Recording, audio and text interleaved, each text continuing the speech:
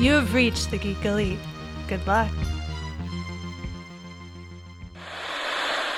Mitch here from Geek Elite Media, and I want to talk to you about Cuts by Candace, an experienced hairstylist that is willing to work with you to get the right look for you. When it comes to important events in my life and I need to look good, I trust my hair with Candace. Mention our promo code GEEKOUT when making your appointment through the end of May 2019, and you will get 10% off your hair services. Follow Cuts by Candace on Facebook and Cuts by Candace 3 on Instagram, and start looking the best you can.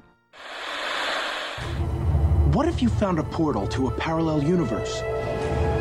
What if you could slide into 1,000 different worlds? Where it's the same year, and you're the same person, but everything else is different. And what if you can't find your way home?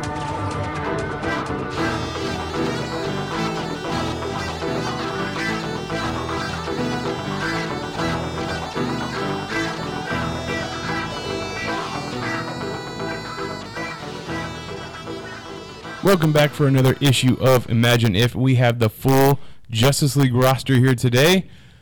Chris? Yes, we have gathered to lambastate, because that's what the Justice League does. Yeah, man, we survived a big crisis of infinite fandom. We have regrouped, and we're here to talk about some amazing stuff, because this Wednesday is a huge Wednesday in terms of comic book releases. So let's welcome back one of our best men out there, Rafa. I cannot put into any words exactly how excited I am getting to spend the weekend with you gentlemen, and now getting to enjoy comic books as well. It's kind of like when they say the boys are back in town. That's kind of what it feels like right now. That's right. We just got back from Phoenix Fan Fusion in downtown Phoenix. Woo! We had a great time. We got to see all the cosplays, talk to people about comic books, listen to what creators were doing and making, and all kinds of great stuff. So we are here to talk comic books on this new Comic Book Wednesday. Facts. Yes. And, coming fresh off of Fan Fusion, again, going back to that idea of how, not just comics necessarily, but how, comic books have now permeated into popular culture, going back and just looking at all the popular cosplays. So we saw like hundreds of Deadpools, Batman, Robins, a lot of anime characters, but it all comes from the same place, that innate feeling of just joy, dressing up, learning about your favorite characters, buying all kinds of prints, and just getting signatures. And I think there's something special to say about that, right? Because with all of this plethora of stories that we have, whether it's DC Comics, Marvel Comics, Boom Studios, IDW, whatever it might be, everybody has something to look at, and those core essentials are there. Whether it's stories about heroes, anti-heroes, villains, there's something for everybody. And god damn, was this Wednesday really a big moment for a lot of these stories. That's true. So what we're going to be talking about today, we're going to definitely do our spinner rack as usual for Wednesday. Then we're going to come back and we're going to talk about 3 essential DC comic stories that came out today. Yeah. Beginnings, endings, and continuations. Worlds ends, worlds begin. Is that what you're trying to say? Worlds will live, worlds will die. That's what it was. Well, we can't say that without comic. But yeah, no, today is a great smorgasbord of a lot of stuff. So if you go to your brand new comic book day for your comic book needs at your local comic book shop, be prepared. So we're going to talk about Superman Leviathan Rising special edition, or edition, special, whatever. Heroes in Crisis coming to an end with issue 9, and Doomsday Clock issue 10. So 10 out of 12? 10 out of 12. Yeah. So only closer. 4 more months until 12? Or did they go back to a month? Let's see. August will be our next issue. August. I know it hurts. But you know what, boys? Honestly, I'll wait. It got me back. This issue did get me back too. It's bringing back that hype and all these parallel ideas of what it means to enjoy continuity, right? And then we're gonna dive into a real surface of 101 for Leviathan and what that means in the DC universe. Because not only is it a big event that Brian Michael Bendis is having in the DC universe, his first DC event his first DC event, we are also it is also going to appear in next season's Supergirl, because the season finale of Supergirl that just happened teased it with I guess Leviathan, like a secret organization that's going to wreak havoc on Supergirl. So So do we have some synergy going on between the two? I think we definitely do, which was very surprising to me. And we'll get to it then. Let's talk about the spinner rack first. Okay, so I'm going to go fast and hard because that's what we like on our comics. So today from DC Comics, Batman, The Last Night on Earth, issue 1 of 3. So this is Greg Capullo and Scott Snyder's farewell to the Dark Knight. Catwoman gets her first annual for the new series. Detective Comics gets its second annual. And because it's summertime and it's getting hot, so you got to stay indoors and read your comic books, we have The Dog Days of Summer #1. So this is a big $10 comic, but it's just a bunch of little vignettes featuring all kinds of fun, interesting things. Doomsday Clock issue 10 is out. The 2 covers will be there, so get them both. Flash by Mark Waid, volume 6 trade paperback. One of the best runs of Wally West. And actually, if you want to read Wally West back in all his glory, these are the trades to go to. Green Lanterns, Volume 9, Evil's Might trade paperback. So this would be the last Green Lantern story before Grant Morrison took over that universe. So it was actually really good because we got to see Hal Jordan come into the book and the Green Lanterns square off against Cyborg Superman. I'm not going to lie, It was a little anticlimactic, but it was neat to get to see those two. Like, especially I like the idea that Cyborg Superman hacked the Green Lantern rings. And moving forward, can we petition to call Cyborg Superman just Terminator Superman? Ooh. We need to call him something else. They do need to call him something else because we have so many cyborgs It's true. and steels and stuff. I don't know. Robotic Superman? Honestly, it's one of those things like maybe you could even just call him Henshaw because his name is Hank Henshaw. Just call but, him Henshaw. You know, he's the Hank. Yeah. Here comes the Hank, watch out. But yeah, no, I kind of wish they would get him a name because you can't just call him Cyborg because we have a heroic Cyborg. You don't want to be tarnishing Superman's name every time you say it because at least, like with Bizarro, you can get away with it by just saying Bizarro instead of Bizarro Superman. So yeah, that's a tough one. I don't know. I mean, I'm fine with him keeping the Superman name. I just think we need something different for Cyborg because we have and technically he's not a cyborg. He doesn't have skin. He's just metal. No, he's got that little flappy patch that he always makes sure to have his eye. Yeah, but he gets recreated all the time. I figured that was just like a hologram or something. No, so like one of the best ones ever. The first time he died and came back was in the Superman Doomsday Hunter and Prey sequel. Right. And so he put that little that little escape pod on Doomsday's back. And so it launched off Doomsday when Doomsday crashed into Apocalypse, mashed into this dude and exploded him and took over the remaining parts of the body and perfectly had that sculpted eye. So it's always like somebody else's flesh and it's like, oh my God, that creepy bastard. So he always keeps a little bit, but still, that's not enough to be a cyborg. I'm just saying. Good point. He needs to be something else at this point. I mean, it's weird because they also, in the Supergirl TV show, what we're going to be talking about a little bit later, you had Hank Henshaw, and then Cyborg Superman, and then also John and Martian Manhunter, and they're all the same person rolled into 4. Yes. Tediously convoluted for no reason. And for no reason whatsoever. I know when they first brought in the actor to play Hank Henshaw, obviously he plays the Hank Henshaw in the past, the actual Hank Henshaw, and then the version that you see in the present when his eye went red, everybody was like, "Oh man, he's turning into Cyborg Superman now." He's gonna. But then again, you can't because they have a Superman. He doesn't look like that. So I immediately put together that he's gonna be Martian Manhunter. Turns out he is. Then they go and give the Cyborg Superman version to Dean Cain. Dean Cain's character, who plays Jeremiah Danvers, who is the father, Supergirl's adopted father. It's just you went a really long distance to get all that done. Well, because that's Dr. Manhattan putting his hands in the contract. There you go. It's funny because that is New 52. Yeah, because when they revamped, when they revamped Cyborg Superman in the mythos, they're like, "Hey, let's have him be the father of Supergirl, and that'll be perfect." And it's like, what? No, Hank Henshaw, man. So with that show, they always try and bring back old actors that have been attached to the DC stuff. I mean, they did Lynn Carter as a alien president. They brought back Helen Slater as what's her name? It's something Danvers. It's the Danvers mother, the matriarch. Yeah. Dean Cain as the father, and then they were talking about like, where do we put Tom Welling? I was like, well, it's easy. You just make him Zor-El. You make him the father, because they have not yet shown the father, her Kryptonian father. So I don't know. I thought that would be interesting, but I don't think he wants to come back anymore. Like I think they're saving him. He might show up in the Crisis. Crisis that'd be event. interesting. Yeah. He should be the Anti-Monitor. Well, I just figured he was Superman, but fine. Oh, Anti-Monitor. You'd go left field with that. Sounds great. Oh, no. He could be... all right, fine. You want him to be a Superman? He'll be the Earth 3 Superman. He'll be the evil one.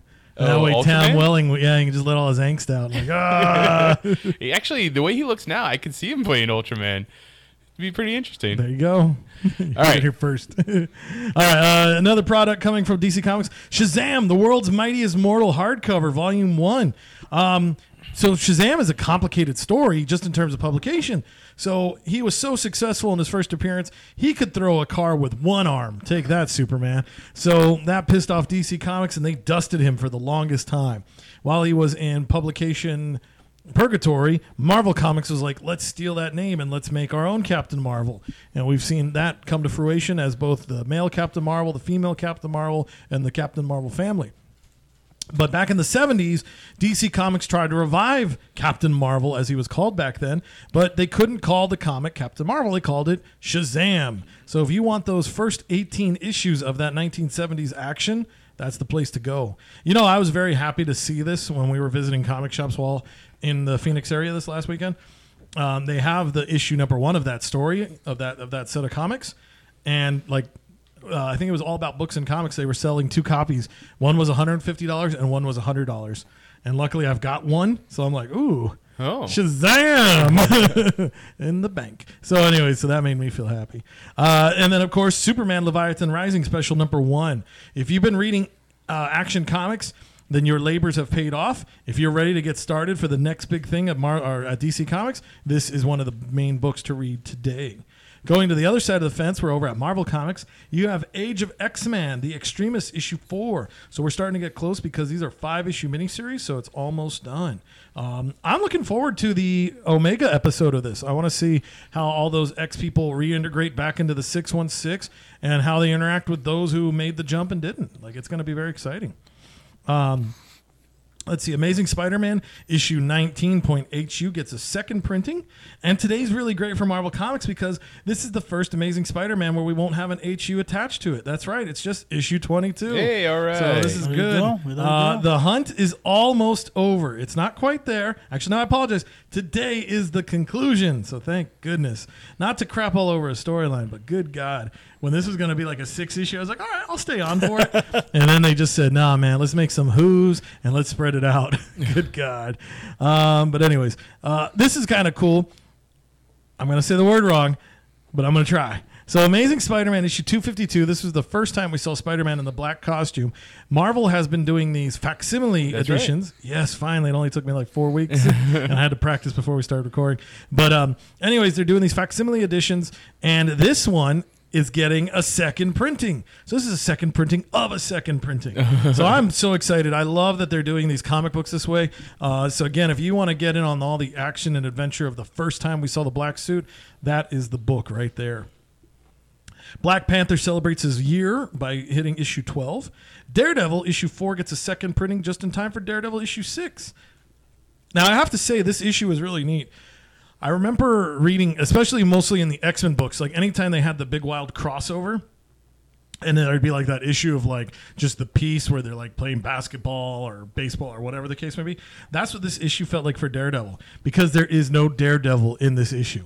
There's Matt Murdock, and there's crime, and there's drama, but there is no Daredevil. So this was really wild. Did you see the cosplayer that was walking around the convention with and dude looked like Charlie Cox, I thought, but he was wearing the red glasses and he's wearing a T-shirt that says "I'm not Daredevil" on it. Oh, I missed that. That's awesome. It's fucking great. And I think he had a cane too, but I don't remember. He probably would have, yeah, because that was the Christmas Daredevil cosplay. Oh, was it? Yep. Nice. That's awesome.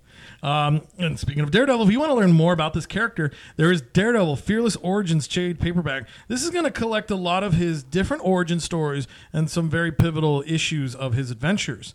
So inside this book, you will get to see, you're going to see him face off against some of his major villains, the Owl, Purple Man, and Mr. Fear for the first times, but they're going to be different. So it's going to be wild to see how it is. And then you get to see part of Mark Waid's run begin with Daredevil, which is a fantastic era. Does the Purple Man affect Daredevil? No, and that's what makes it awesome.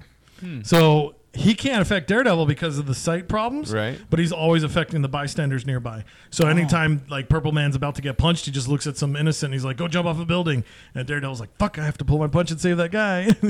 So it's a great villain because it's not the direct attack. So he's just, and plus Purple Man's a bastard. Purple Yeah, Man is a What a bastard. piece of shit. Right? It's the reason why they haven't brought him back. He's too fucking evil. Oh yeah, he's a dick. That's a good point. Yeah, some characters are too evil to come back. Could you imagine now? Like, all right, who's worse, Max Lord or Purple Man? I think they've boosted Max Lord up to Purple Man status during his stint of Checkmate or whatever it was. Yeah. But During OMAC. yeah, that OMAC stuff. But I don't think they've ever brought him back to that level. The many times they brought him back. You know, it's a shame because I wish they did more stories with Max Lord, because they're both like. Because even then, Purple Man was always a bad guy, but he wasn't as bad as he was. Mm-hmm. It wasn't until they decided to do the whole Jessica Jones thing. That's when they're like, yeah, we could really make this guy be he's Dr. Light. Yeah. He's going to do some nasties. But anyway, so yeah. Fantastic Four hits issue 10. So this is going to continue on the, if I remember correctly, the Doom. I think I think Dr. Doom becomes the Herald of Galactus. So that's going to be some wild stuff to see there. I always love to see, actually, no, wait, I think I'm wrong. Never mind. I apologize. It's a War of the Realms tie-in. So yeah, that storyline ended. So yeah, this is a good jumping off point. Sorry. So Sorry, wait, Lancelot. if we've seen. I mean, obviously the Silver Surfer is not the original, but the original One for of the- comic yeah. book publication wise. Herald of Galactus. We saw Nova. That was Nova. Terrax. Terrax. So not necessarily the man called Nova, a different Nova though. No, the girl Nova. Yeah, yeah. Supernova. Is that what her name is? Oh god, Something. I forget what they. Frankie Nova was her Yeah. secret identity. Yeah. So you have that. Was the Human Torch one at one point? I don't think I mean, he now was, we have- but yeah. Now we have Punisher as a Herald of Galactus. That's Oh, that whole Cosmic part of Ghost the- Rider. Yeah, Cosmic Ghost Rider. So who is the one person that you would not want to see as a Herald of Galactus? Conan. Conan with the cosmic power. The power is that what Power it's called? Cosmic? Power cosmic. Yeah. I don't know. There's like some characters play well when they're put in situations that make sense, right? Mm-hmm. Putting Conan in the Savage Land, fighting dinosaurs, maybe hanging out with Magneto sometimes. Okay. Works. Putting them together with Wolverine, that makes sense to me. Yeah. But like right now, when just the words coming out of your mouth about Punisher being, I didn't know this, and hearing this has just made my day worse because that's something that I don't see that. I see characters like Nova. I see characters like Terrax. I see characters like Silver Surfer, those cosmic beings. I see a character like Adam Warlock, right? I can see those concepts. But as far like Squirrel Girl being a Herald of Galactus, that sometimes comics just go too far with Yep. certain things, and it's just okay. Come on, guys. I don't What want are you guys this. doing? Yeah. I mean, because just the idea of Doom having the power cosmic frightens me. So I was just wondering, who having the power cosmic would just be horrifying or just wrong in so many levels. So So it'd be tough, and I would Red play Skull. this just because of there you go. the tie-ins, but kind of like take the story of Norrin Rad where he sacrificed himself for his planet, but now put Sue in that driver's seat. So Okay. she's gonna save Earth, so she becomes the next Herald. So she'd be very fucking powerful because Invisible Woman is already very powerful. Very powerful. But now she's gonna be separated from the Fantastic Four family. So could you imagine Johnny just being like, "Fuck you, Reed! I can't believe you let that happen," and Ben just so torn up in disbelief, and then Reed just does what he does. He retreats to science, So that would be the end of the Fantastic Four. Right Go back there. to your textbooks. You can't save your wife. Go back to science, loser. he secludes himself in the lab, so that leaves Ben having to raise the two kids himself. Johnny's off just drinking himself into a bender, so now you have a flying around Human Torch that's drunk. Oh. Yeah. He's gonna combust even harder. I've just created a real dark universe. The Frightful Four. Let's see. Yeah. So today's issue, Fantastic Four, issue 10, will take you back to the War of the Realms. Speaking of the War of Realms, Giant Man, part 2 of 3. So all the giant people of the Marvel Universe will be combining together to fight. Now, I saw this cover. I don't think I got the book, but I saw the cover. You have Scott Lang on the cover. You have Hank Pym on the cover, and then there's two other people, I believe. Oh, I'm guessing Black Goliath, but it's the son. So it's Yeah, Goliath. it's, It's the son of Bill Foster's Bill kid. Foster. Yeah. Bill Foster Jr. Right? I think so. I think he might Yeah. be a junior. So. And then Atlas, I think, was the other one from the Thunderbolts. Oh, really? I think so. I thought it was. What about the Hispanic? The other giant man. Yeah, I think was he's he on the there cover too. Yeah, that was issue number 1. Yeah, I think they wanted to put like as many giant dudes on there as they could. Because that's quite a legacy now. Yeah, Just going giant. yeah. Yeah. Hawkeye at one point was part of that. He was Goliath. Yeah. Giant bow and arrow coming at you. Let's see. Guardians of the Galaxy issue 4 gets a second printing. Sadly, I'm behind on my read, so I don't know why this happens. But I know there's been some crazy talk. Like, I think this might be the issue if you're worried for spoilers. I know it features the Dark Guardians, so I think that might be the one where, the Dark Guardians kill Star-Lord. But he don't die because he's smart. If He wears a bulletproof vest or a space bulletproof vest. Oh, is it like He did a Marty McFly thing. I was gonna say the good, the bad, and the ugly, but yeah, Marty McFly. Yeah. God, the power of comic books. I mean, if they change the story to his movie version, he's half fucking celestial. So yeah. It's true. Which I hope they don't do. I mean, I like it, but I like his comic book origin as well. come on, Jason could be Ego also. No, sir, I don't like that. Please take your crazy ideas and go. All right, let's see. Immortal Hulk. So if you've been curious about this story and you don't want to do the trades, you like your floppies, then get ready because issue number 1 is getting a 5th printing along with issue 2. And both, they're going to do a 5th printing and also a variant 5th printing as well. This is wild. I can't say I've ever heard of that. Issue 3 will be getting a 4th printing. 6 will get a 4th printing. 7 will get a 3rd printing. And 14 and 15 and 16 will get a 3rd printing, and then issue 18 is out. So that's a lot of flipping Immortal Hulk today. See, it makes sense. I mean, right now, with Immortal Hulk outselling Batman, Yeah, it's one of those things where it's like we gotta get on this train. Yeah, I guess Immortal Hulk has outsold Batman. No, that's another reason why people were thinking why Tom King was taken off, because they were saying like, how could you let this happen? like But to be fair, Immortal Hulk is a really good Is story. that the voice of Jim Lee? I think so. How could you let this happen? How could this happen? he always talks like a supervillain. Yeah, no, it's true. I mean, Immortal Hulk is just killing it. It's knocking it out of the park. So I mean, when's the last time you've seen a 5th printing? I mean, honestly. Even Doomsday Clock, they're like, shit, we'll take advantage of this book being late. They haven't even hit 5th printings yet. So yeah, this is crazy sauce. And also, Incredible Hulk 181, the facsimile is getting a 2nd printing. So that's right, the first appearance of your favorite Canadian. You can get a 2nd copy of a 2nd copy, and it's out there. First appearance or first? Oh, don't open that can of worms. Okay. Well, okay, so that's a great so. All right, this is one that throw you for a loop, and I don't know if you saved it or not, because I mean, if this works out, then you're a millionaire. Because Azrael's that cool. Yeah. But I mean, it's like that's a good question. Because say you bought a comic book and it's got an ad, and they're like, "Hey, this month, be on the lookout for Incredible Hulk 181." Does that ad count as the first appearance? Because in a comic book, it's printed and it's got all that on there. There's been some argument for those types of things. Obviously, Hulk 180. The last page has Wolverine limping out. Right. And then 181 just shows the whole full first appearance. So, I mean, that's tough because how do you count it? Like, I know those DC previews books that they used to make back in the day. Like, I scored you the Azrael one. So, like, a lot of people argue that's the first appearance. But don't you feel that Sword of Azrael is the first appearance? Yeah, that's how I can see it as. So, I mean, I hope both work, and then you send your child to college with all that comic book money, because that's what we. Well, maybe if I had actually took the time out to go see Denny O'Neil on the floor at some point, it would help, but I didn't. Just bring it over here. I'll take care of that. I'll sign it for you. I felt like a terrible fanboy. I did not make the time. Don't know. Honestly, it's kind of interesting. I've heard this phrase: "Don't meet your heroes." Yeah.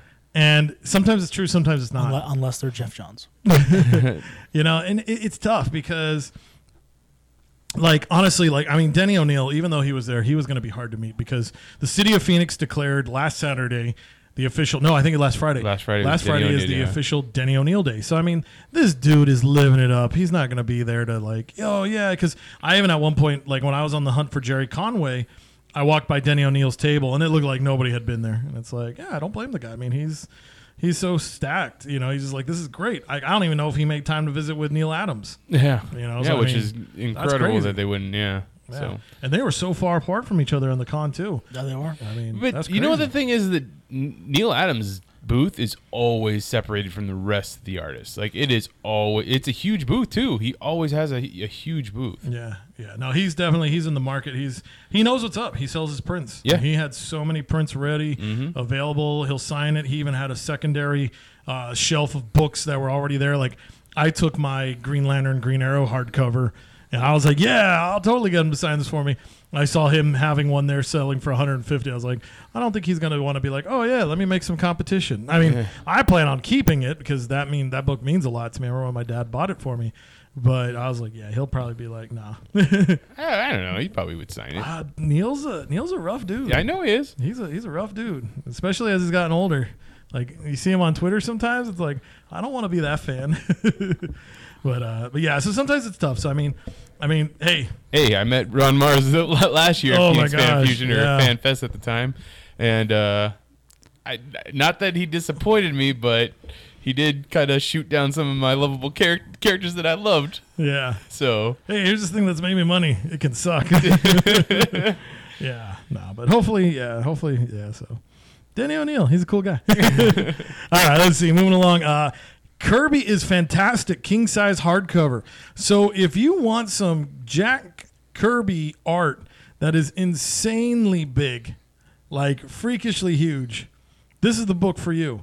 It's going to reprint a lot of stories. Fantastic Four #4.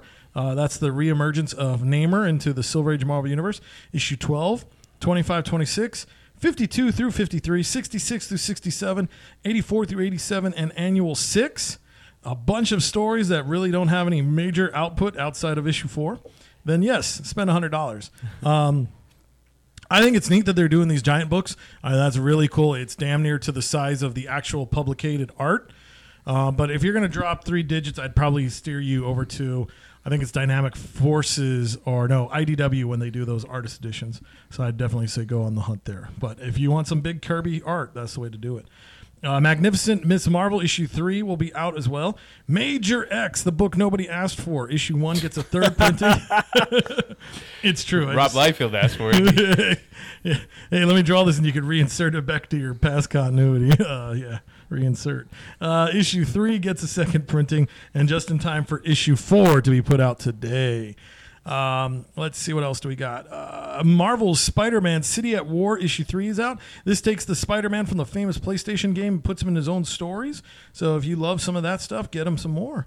For the fans of Speedball, your time has come. Speedball, the masked Marvel trade paperback, is out there. So if you wanted to see some of the early adventures and pivotal stories in the grand life of Speedball, this is the way to do it. I wonder if they'll include that famous issue of Civil War, because that was a huge thing. That's not good. They're not going to do that.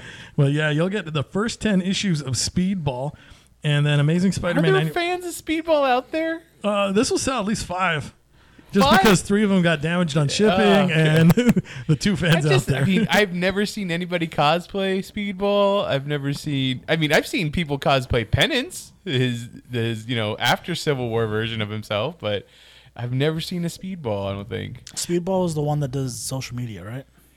That's during Civil War. That's what was his big thing. Was like, I'm a YouTube star and I'm getting all the new Warriors to be YouTube stars, and that's why he ended up blowing up the fucking shit. But like, yeah, nowadays he's probably a big social media person, just like what Batgirl is, and I don't know who else. Who else does a lot of social media stuff?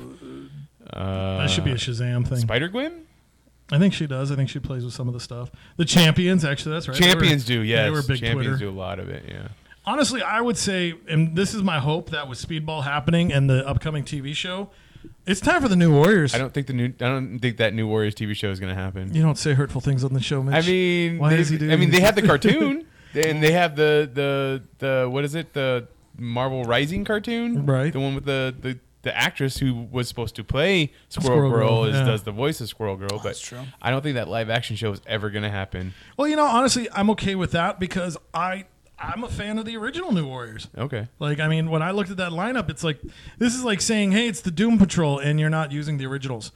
The New Warriors, that could be your Teen Titans. Yeah. Or actually, sorry, that could be your Titans. That, like, you could plop that on the Marvel streaming service, and there's a great show right there.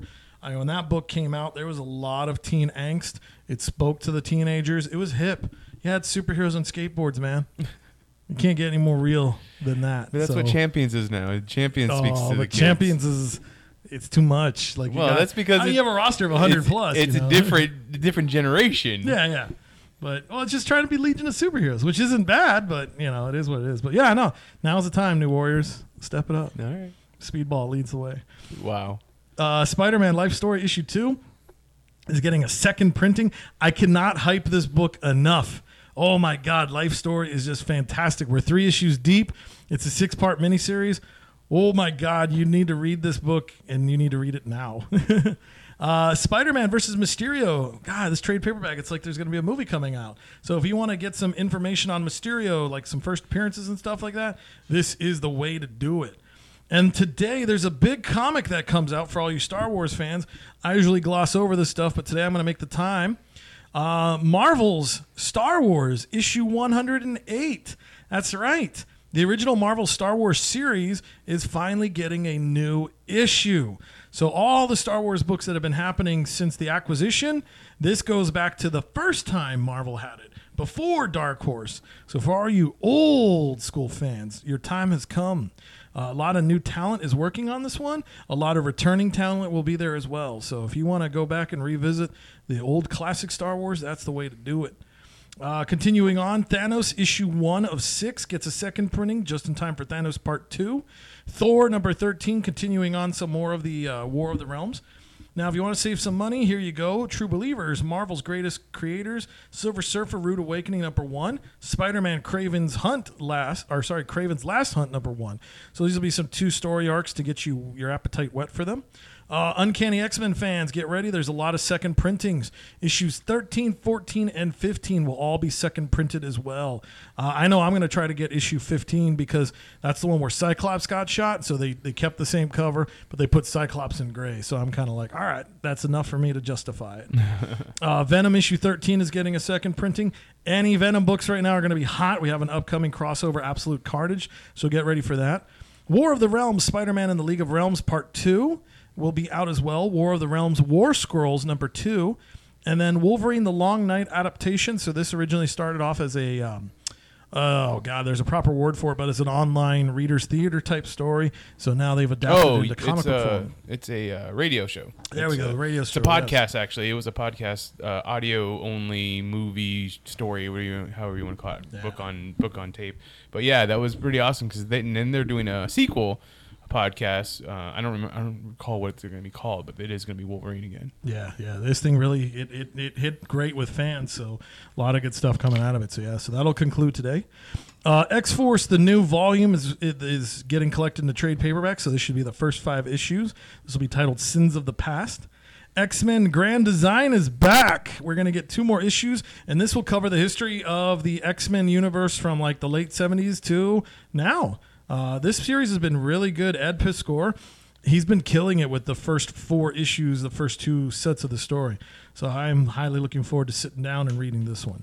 They usually collect the trade in like an oversized edition. So I recommend getting the single issues, and I also recommend getting the trade because it just makes the art that much bigger. So I was talking to another friend of ours, Chris Cheatsy, about the Grand Design books, and he was informing me about how they're going through the history of the X-Men. Yes. Now, if you do like the book starts off with Xavier finding his 5 students or whatever, right? Yeah. But if you go into X-Men, you read X-Men in the late 90s, early 2000s, isn't Sage like his first student, but he made her go do some other shit? So this book, this is where it gets tough with continuity's hard because yes, sometimes it counts, sometimes it doesn't. Because as I was reading this book, Cyclops straight up kills somebody in the first issue. And I was like, what the fuck? And like Cyclops has never killed even by accident. So there's going to be a lot of stuff in here you're going to read that you're going to be like, what? And a lot of stuff. So it's like I want to say, I think he's playing it more towards the actual publication as opposed to the comic book continuity. Okay. So yeah. So essentially what this is like those issues of Superman before 1000 really came back and Jurgens had that story where it was like, this is the new history. Kind of, yeah. Yeah. Like, when I mean, were this merging is the two. Yeah, like I mean, this is for fans. Like I wouldn't necessarily say like you could stack this up and be like, oh, this is where I'm going to get like this is going to put a continuity fix and this is going to be important. This is just for like that one fan who's like, man, I really want to read X-Men, but I don't want to have to read all of it. And it's like, dude, here's these 6 comics that'll get you caught up on like the first, they started in 63, so 4 decades, almost 60 years. 60, okay. So yeah, so I mean that's crazy. So I mean it's fun art. He's done a lot of meticulousness to it, so it makes it worthwhile. But yeah, like this won't be like the X-Men Bible. This is just like a really good hymn book. So that's what's on your spinner rack for this week. Let's get talking about Phoenix Fan Fusion a little bit. I wanted to say that I actually went in cosplay this past weekend for the convention. I went 2 days, we went for 4 days. I went in cosplay for 2 days. First, not the first day, but one of my costumes was Jerry from The Walking Dead, the TV show. I'm pretty sure he's not a character in the book, but many people have commented on how much I look like Cooper Andrews. I don't think I really do, but I have facial hair and I'm kind of a big guy. So you bring the sexy back. I bring this just like him. So if you've seen Shazam, you saw that actor. He's the foster dad to Billy Batson. But that's why they call you Big Papa Mitch. That's right. Yeah, I was like, well, hey, at least one person Shazam's does. So I did that cosplay, and then the other day I went as casual Mr. Miracle. Scot free, so good. Beat up, bandages on his wrists, wearing a Green Lantern shirt. Even made shoes to match the ones he's wearing when his baby is being born. Yes. So, I bring this up because Chris has when that book was coming out, constantly put out there that, hey, if you don't like this book, I will buy it from you. Yes. So I need you to buy my trade paperback from me now. Are you serious? You didn't like it, huh? Okay, wow. I'm being facetious. I was going to say, because I'll buy it. I don't mind. No. And I got a copy for my classrooms. I didn't like it, because there was a lot of parts of the book that so I finally went, basically what I was saying is I finally went and read the whole thing just because I wanted to know the character for if I was going to cosplay him. Right. I read through it. There are a lot of parts of it that I really like. I really like what Tom King did with the character and how the parts away from the battlefield, like when the Furies just show up at the waiting room at the hospital and, they're just like, hey, we're here. And he's like, hey, but no hurting people kind of, they're having these weird conversations. And then I brought a vegetable tray. Yeah. The veggie tray, the truce when they're negotiating over peace and stuff like that. And like, no, we said 24 hours is a day and blah, blah, blah. It's the kind of thing, right? Like that stuff is hilarious. That stuff is funny.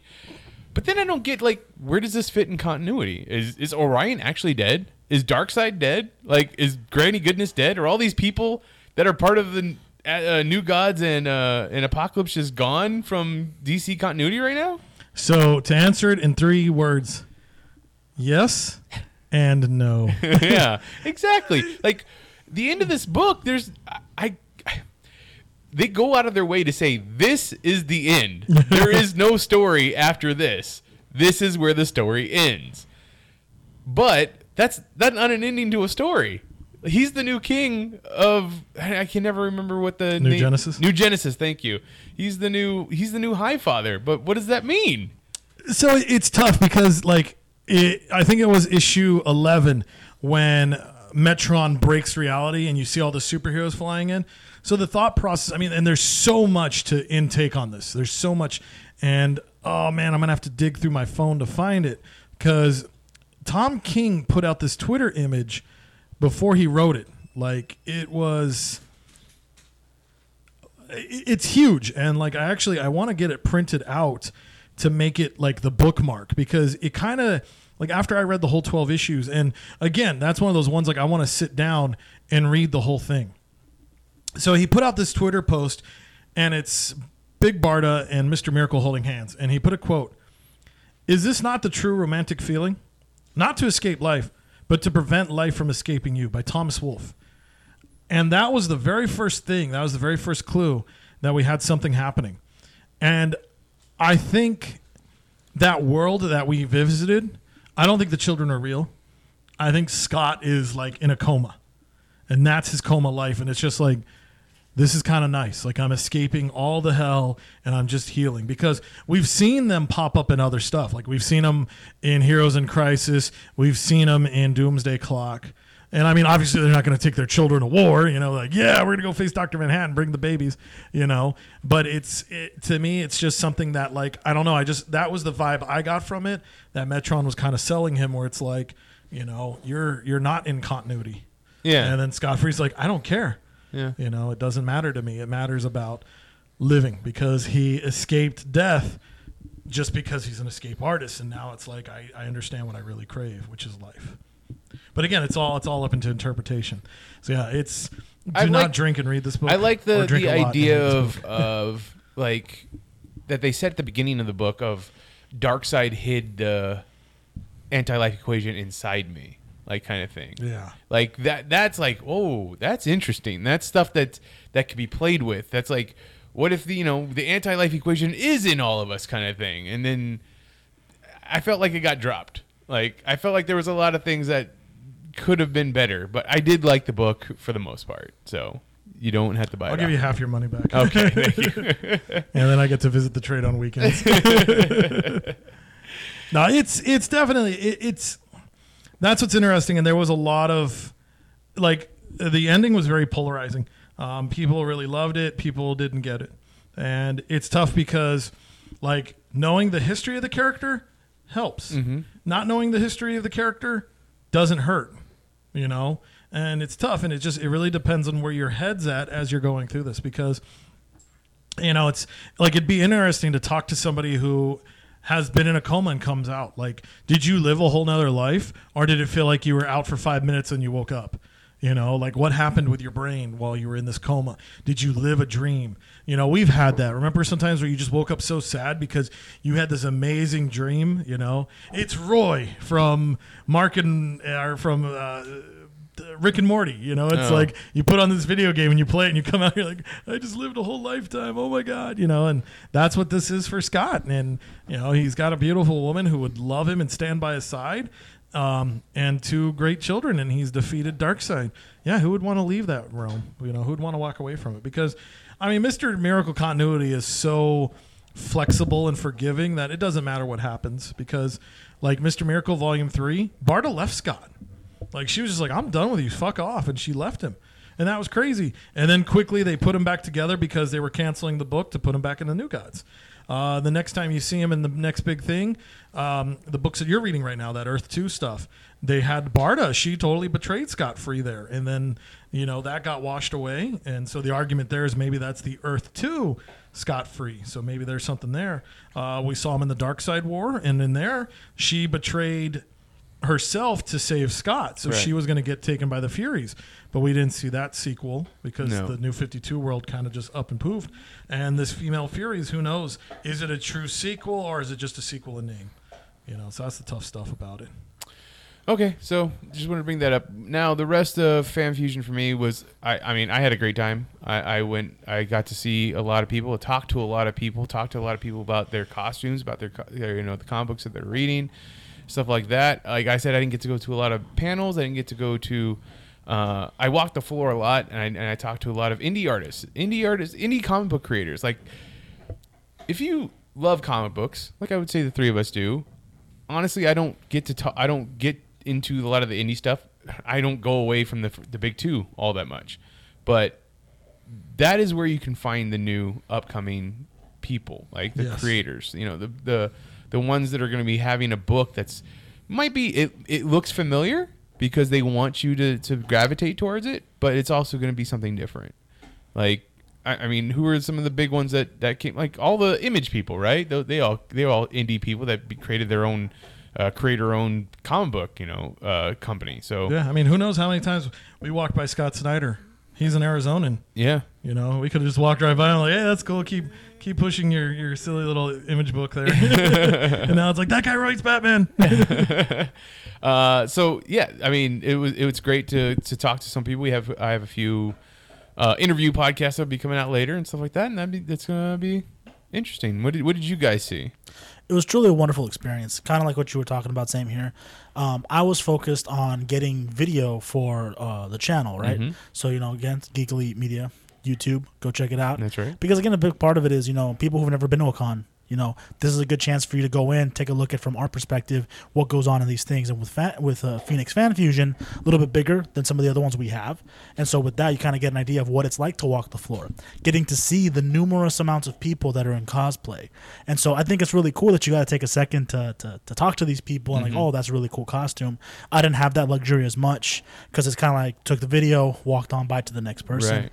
But that was really cool because you could tell how much they appreciated taking a picture with you, or there was no one that when I went up to and I said, hey, can I please take your picture? And everyone was very, oh yeah, of course. There was no one who was mean about it. There was no one like, oh, I guess. Right. Everyone was really, really nice about it. And that's a big thing because again, it's everybody coming together. With that, we also got to see all kinds of different people selling things. I liked all the different merchandise. I tried not to buy anything because way too many cool things. Yes, there are. One person I did get an autograph from one of his signed things was Todd Knock. And that was a lot of fun for me personally. And again, one of those things where it's the visual storytelling. Because yes, in this medium, we get to kind of talk into your ears and give you that sweet orgasm. But sometimes when you visually need to see that, whether it's the YouTube channel or you going and reading our articles, whatever it might be, it's another way to explore and see. And, one of the big things is where I work, whenever we do events with the kids, we take video. I take video because I want to make sure, if you look at things for assessment purposes, we went to this many cons, we saw these many people, we talked to this many individuals. In this case, it's more like these are the smiles that we saw visually captured on screen. And I think that's really what it all builds. My favorite thing about Phoenix Fan Fusion was the families. The families that were there and the big smiles they had when they saw, like, oh my God, it's Wonder Woman, it's this person, it's that person. And just the sheer creativity of everyone there as well, because it's kind of something for everyone. The diehard fans can go talk to people like Neil Adams and go get autographs and do those kinds of things. They can talk to Chris Sabat or see their favorite anime, buy one of those inappropriate anime girl pillows, whatever it might be. But there's something for everyone. Even if you're a casual fan, there's people you can talk to, and that's what was so much fun about it. And, again, being part of this illustrious group, Geek Elite, we're able to it's work, but it's not work. Right. It's kind of us going into a situation, and the reason we do the podcast is we have opinions and things, but we want to share them. And one of the main things that we learn in research methods, right, is when you have a hypothesis and all this stuff, scientific method, we learn, why do we do this? It's so that we can share our findings. Why do research if we don't share it? Right. Why read comic books if we don't share it? And I think that's what the power of cons is, especially with Phoenix Fan Fusion, because you had all of these people come together in this illustrious 4 days, and we got to have so many cool things. Now, it's funny that you bring up Todd Knock because I've had the pleasure of having him sign stuff, talk to him, take pictures with him at a few different cons. Awesome. Throughout the years. And he is one of the biggest fanboys himself. Yes. Like, he is a huge fan. So I think it was Saturday, he was running around the con dressed as Peter B. Parker. Oh. And if you look at him, he has the right face and hair and, age. He does.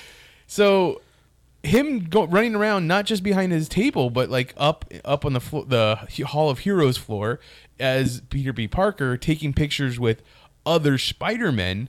Like, when those Spider-Men figured out who he really was, like who he was as the this guy just asked me to, and he's an art. Yeah, exactly. Oh, like you could see, I was watching as their minds were just getting blown. It was awesome. So like, he did the Ben Reilly short book, that short Ben Reilly book, right? For a while? No, I don't think he was on it. No, wasn't it? Well, okay. Are you? No. Oh, you're talking the Clone Saga one when they. Yeah. Okay, yes. Yeah, he did that. He did all 6 issues. Okay. The Clone Saga, the way it should have been. Yeah, that's what it was called, right? Something like that. Yeah. But I mean, other Spider-Man stuff has he done? I think he may have dabbled in a couple of issues, something tying into like Spider-Verse and Spider-Gedding, but he hasn't really had anything like ongoing. Okay. Yeah, his main things was what? Teen Titans, Young Justice. Yeah. Yeah. So things like that. What about you? What did you see that was cool? I know you got a few cool signatures. Yeah, so like this this one was kind of fun. Like I went to this con not hunting for myself but hunting for others. A coworker of mine, her father passed away of MS. And so they're real big fans of Muhammad Ali. And I pointed out to her that they had done this book, Muhammad Ali versus Superman, or Superman versus Muhammad Ali. I know Neil Adams was the artist of it. So she unfortunately didn't get a copy in time. And I was like, oh, and I was looking around and I was hoping to find a first print. But that book is just like, it's crazy. It's crazy big. Yeah. So I got lucky and I made it over to Neil Adams' booth and I got a print of the whole cover. And I even learned some stuff on there too. As Neil was signing it for me, he was talking to me about some stuff. And like he had so many celebrities of that heyday put onto that page. And he was even like, yeah, I even had John Wayne on there. And then John Wayne's people were like, no, you can't put him on there. So I said, to hell with it. And I drew a mustache, Nice. So you're like, damn. Neil Adams has always been a rebel. Yeah, he can get away with stuff just to put a mustache on. Yeah, So, but that was really cool. So I had him put it to tribute to her father. So that was a really neat thing. So I can't wait to give her that. One of our frequent guests and one of our best friends, Sam, Jerry Conway was there. So I managed to. Luckily, I had an extra copy of the Punisher's first appearance, one of the dollar reprints. I mean, if I had extra copies, yeah. Yeah. But so anyway, so I had that dollar copy, so I had him sign that, and then I also picked up an extra print and had him sign it as well. So I gave both those to Sam. So it was nice to heal him. He always squeals like a girl, but it was neat to hear him squeal like a girl again. So that was pretty cool.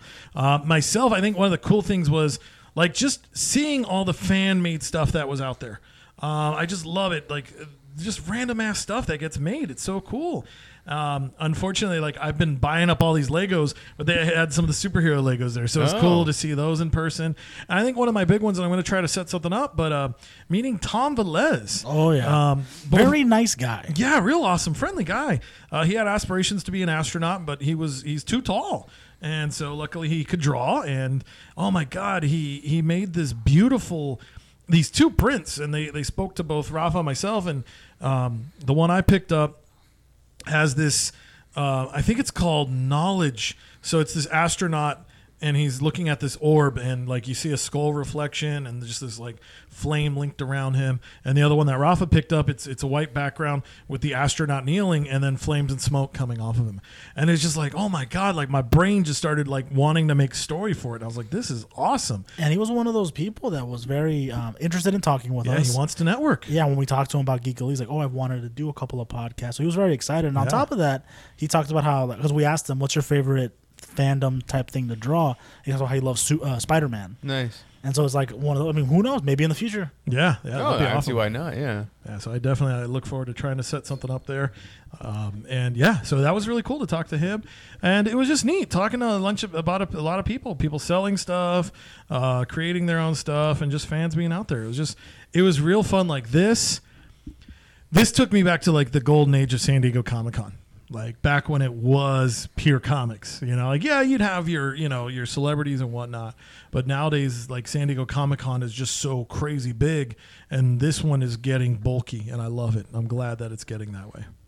Yeah, I mean, it is great how much they focus on comics and artists and stuff like that here. But I mean, Phoenix Fan Fusion had so much stuff on their floor. They had people that have creative like designs. You got me a nerd doll, which was awesome. It's a beast made of a yarn, and then I saw a group have a bunch of like Marvel characters made out of like tin cans. Yeah, see, I mean, people are so creative in so many different ways, and they all focus it into this one small space. Not very small, big space, but a lot of people, so small space. And then there was video games, and there was tattoos. There were people getting tattoos on the floor. I'd never seen that before. That is crazy. So I mean, there was just so much to do. I mean, I didn't get a chance to, but I honestly like to go to the panels where we get to talk to or ask questions to some of the old creators. I don't want to say old creators; they're still creating stuff. They were in the heyday of comic books. They were in the 60s and 70s and 80s of making the great comics. So. You can see the young, you can see the old, you can see the next generation, you can see the last generation, you can see everything you want to know about comics in one place at this convention. It's amazing. Yeah, like I was so happy that Heroes Initiative was there. That was really cool. And like the artist, his name slips my mind right now. But that was really cool because, like, it was funny. I remember talking with Jeetsy about this. They were going to do Dick Tracy. They brought him back and they were putting him like in the Sunday comic style again. And then about a year after that, they were like, let's bring the Spirit in. And I was like, fuck, how do I get a hold of these things? You know, like, what am I going to do to get them? And it kind of slipped my mind. And boom, there's a free book sitting there. He signs it for me. And it's like, oh shit, this is a collection of all those Spirit Sundays that I was missing. And it was signed by the writer and artist. It was like, oh, this is great. Howard Chaykin? I don't know if that's right. I mean, that is a person's name that I know of. I just don't know if that's the guy who wrote it. Yeah, but it was so cool. And I always love when Hero Initiative's there. I love just like what they do. I'm so glad that has taken off. Like, just to help all those creators.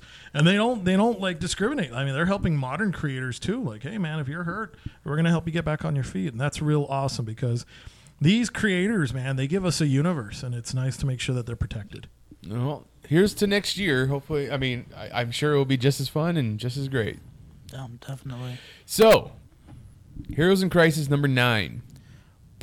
Into the story took 9 months to tell. Did we have? I think 11. Did we miss? Yeah, they did have some skip time. They have some skip weeks. Because even this one came out late, and they made a big point to be like, yeah, there's a reason why this issue of Heroes in Crisis number 9 came out with issue 10 of Doomsday Clock. There's a reason those two came out. And I'll be honest with you, I'm drawing my own conclusion. I don't feel like it was specifically stated that those two books tied into each other. I don't know. Did you? Well, get the that only thing that I can see is that issue 9 of Heroes in Crisis is definitely all about Wally West. Yes. You find out that Wally West is the reason, is the biggest reason of why, or is the killer in Heroes in Crisis. He's the killer of Sanctuary. And then in Doomsday Clock number 10, as Dr. Manhattan comes into the Earth Prime? The DC Universe? DC Universe, yeah. He realizes that the DC Universe as is considered the metaverse, as he coins it, because it dictates all the other universes in the multiverse. So as time changes or story changes, or as we know it, continuity changes, it affects the way that the rest of the multiverses work. And we get a direct scene from Rebirth where Wally West is essentially yelling at Doc Manhattan saying, whatever you did, they'll stop you. He sees him in the what did he? The Speed Force? I mean, it would be the Speed Force, yeah. But it would also be the Bleed if you were reading. Yeah, traveling between the universes. Yeah. So yeah, or Hyper Time if we were back in the 90s still.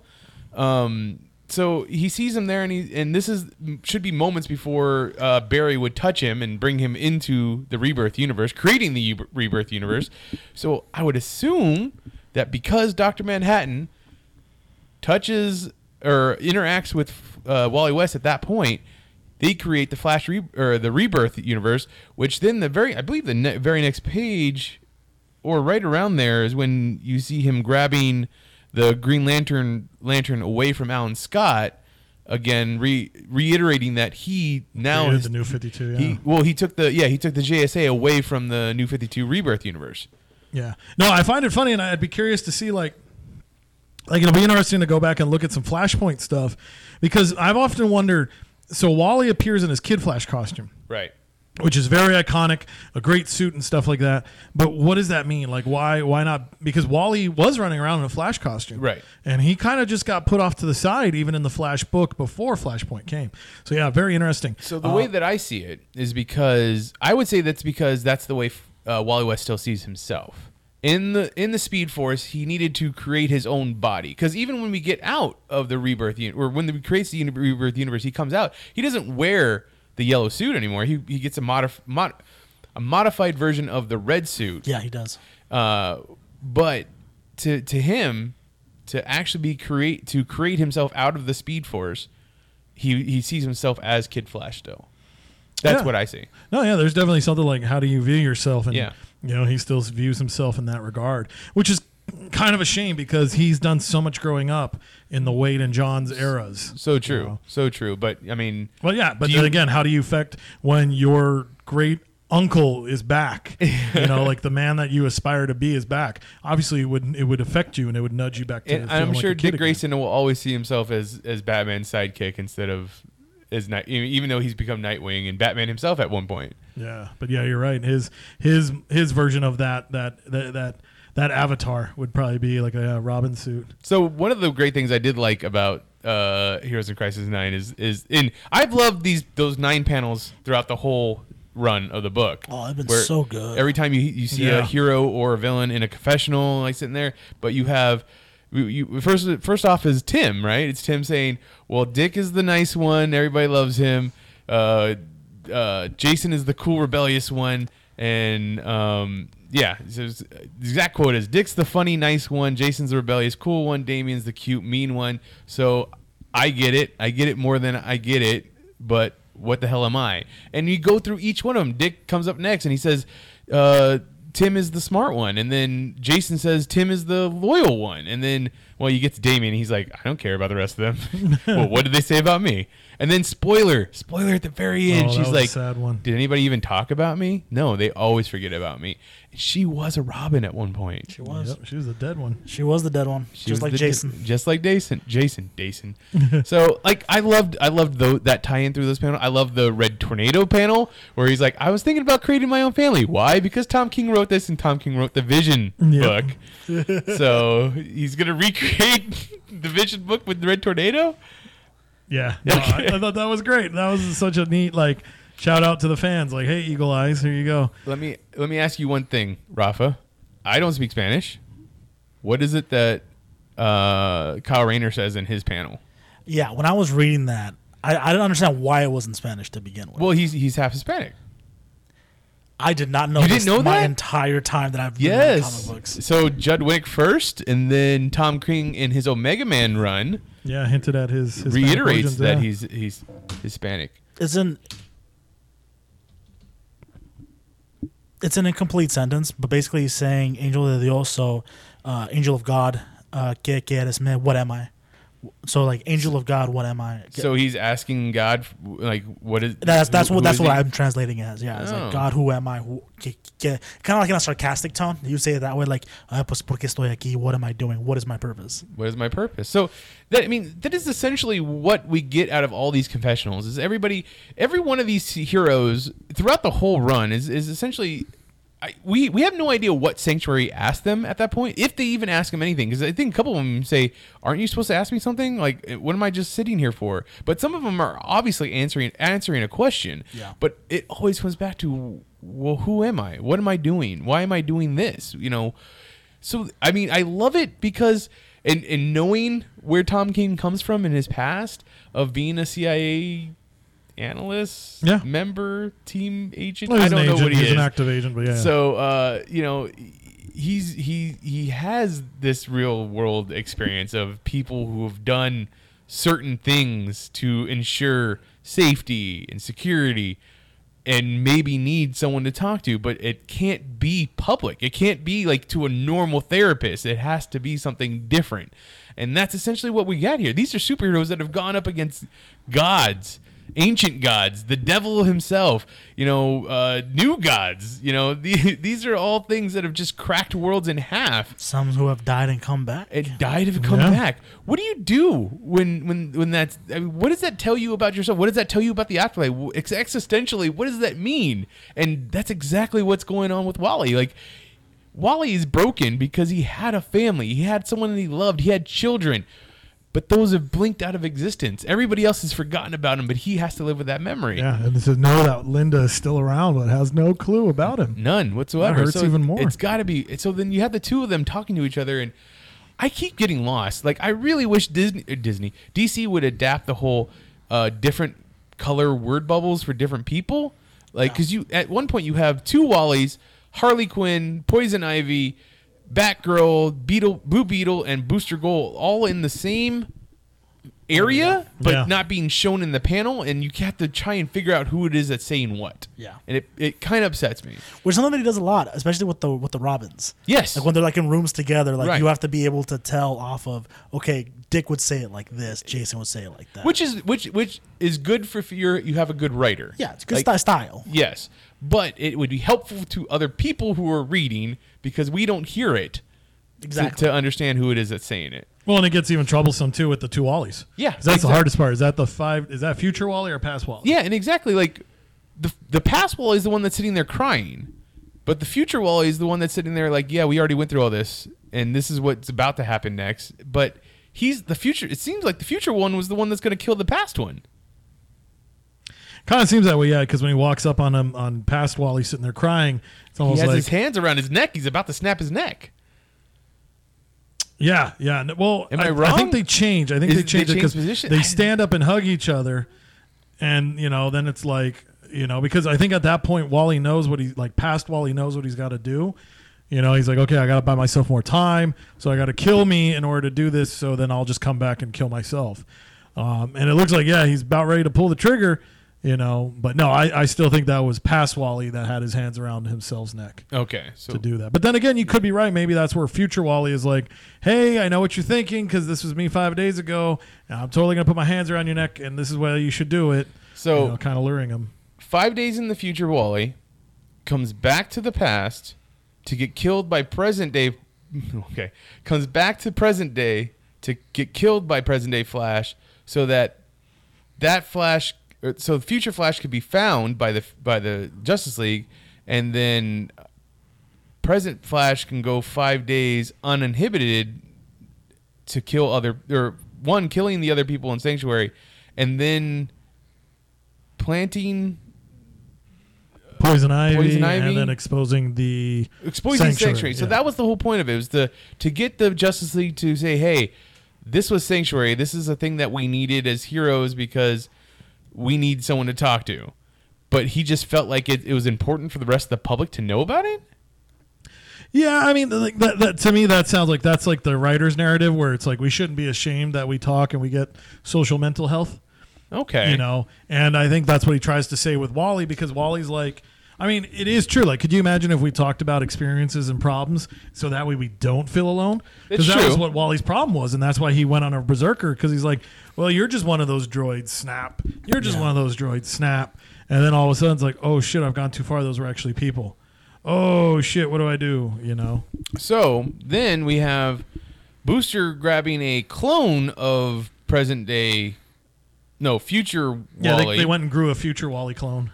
So that body doesn't have any brain activity. It's just dead. They put it there for Batman to find. And then they take 5 day in the future Wally back to the present future, so that he can go to jail and atone for his crimes. Close the loop and atone for your crimes. Yep. That still leaves one Wally unaccounted for. So past Wally is going to go and have to do all this stuff. Okay, too. that's right. You're right. So past Wally's got to take the clone body, and eventually he'll become and then future. do all these things, and then he'll become future Wally, and then go to jail. So there's still not a dead dead Wally anywhere. There's no dead Wallies. Got it. Just dead clone Wallies. Dead clone Wallies. So there's a lot to decompress here. But one thing that I do want to say is, as a whole, and I'm talking about DC continuity with Heroes in Crisis, with Doomsday Clock, I think this works on two levels. One, on the level of, yes, we have that idea of Wally lost everything, and so, mental health issues, these are things that are going on. It's a very, I don't want to say it's a bittersweet ending. It feels very bitter. And there's a lot of levels to that. But to me, the reason that I think it works is because of the tie-in to what they're doing with Doomsday Clock. Okay. Now, Doomsday Clock is now, for the better part of 2 years, setting up this punchline and this final battle between the unstoppable Dr. Manhattan and then Superman. And they've been dissecting this in a lot of different ways. Now, one of the main things that I remember about New 52 when it first came out and then kind of went through its whole thing, where people were talking, even with the Man of Steel movie, right? This is not my Superman. He's too dark. Mm-hmm. This is a modernized version. Mm-hmm. And that's been one of the main things forever, right? And, some of those things, okay, yeah, I can see some of those credence. But ultimately, when we talk about the DC universe, we've had this conversation before as far as which characters are the ones that embody hope, the ones that everybody loves. On one end, we have Superman, the ultimate symbol of hope and the reason why everyone does these things. He was the first hero, the main hero, the one that always subscribes. He is the standard, right? He is the hope. With that, we have other characters, which would be Dick Grayson. And what happened to him in recently, right? He lost his memory or something happened. Piece of Rick his Grayson. brain gets shot out by KG Beast, and he's no longer Dick Grayson. He's Rick Grayson, and he doesn't want to be a superhero anymore. He doesn't want to be a vigilante. Everybody's best friend, Dick Grayson, is no longer part of the community, which is horrifyingly sad. With that, they've also now set up and brought back Wally West, another character who many people like. The whole fact that this happened in Heroes in Crisis has upset so many people, and rightfully so. I think Tom King, Jeff Johns, whoever the writers are, I think that they have had a plan in the long game to basically set up these stories to systematically take out these main characters, to have it left where, okay, so now we are in a world where, yeah, these heroes, they're fucked up, they're messed up, they need sanctuary. And it makes sense in a lot of ways. But one of the main characters, I think he had 1 or 2 panels when he was in Sanctuary himself, but one of the main characters who you could argue maybe didn't need it as much as others was Superman. Yeah. Because he has to be stronger than that. Right? And so now we have the fantastic issue number 10 of Doomsday Clock. We have Dr. Manhattan, who's basically putting his fingers in the waters that is the DC universe, creating his own ripples. And what is he doing? I feel like he is responsible for doing all these things. What you kind of talked about before, Chris, the idea of how maybe Wally is being manipulated by Dr. Manhattan in a certain way. So I did have a theory about this too, and I know that you haven't had a chance to talk yet, Chris. Sorry. No, you're fine. But essentially, we have Dr. Manhattan arriving on DC Earth 1938. Yes. Right around the first appearance of Superman. His first appearance, shows up, picks up the car, stops the bank robbery or whatever, right? Yeah. And then that Superman disappears. And then he's like, wait, it's 1956. And now it's the reintroduction. And every time he shows up at that first introduction of Superman, it gets pushed away. So there's an old theory of, basically what it says is that anything observed is being changed.